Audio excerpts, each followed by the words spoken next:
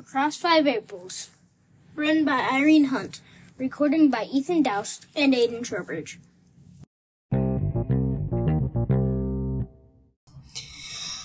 Across Five Aprils was written by Irene Hunt in 1965. Irene Hunt wrote 6 books in her writing career. She wrote Across Five Aprils beautifully and amazingly. Irene Hunt was born on May 18, 1907.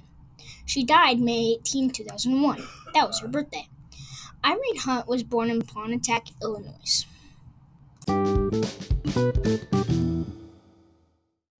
Irene Hunt is an amazing writer for all her novels and books. She writes fluently so people can understand.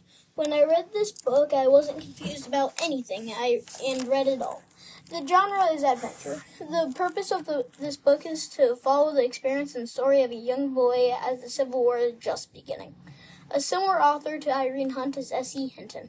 Up Road Slowly is a similar book to Across Five Aprils.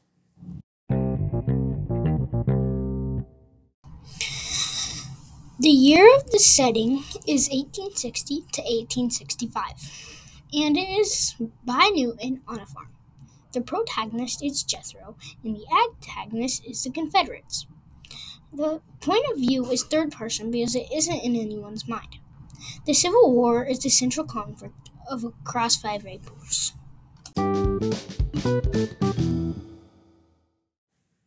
In the exposition, we are introduced to the Cravens, a farming family from southern Illinois.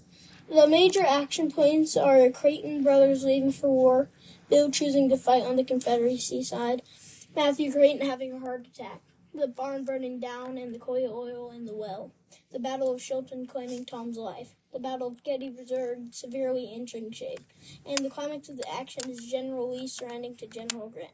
But that does not stop the Confederates from assassinating Lincoln.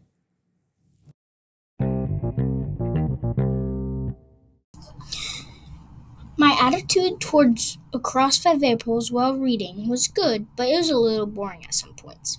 If I were to recommend some changes, it would be to throw in some more action. The movie Across Five Aprils was made in 1990. I would recommend this book to 6th grade and up or 12 and up. But if you are younger and you like history, this is a book for you.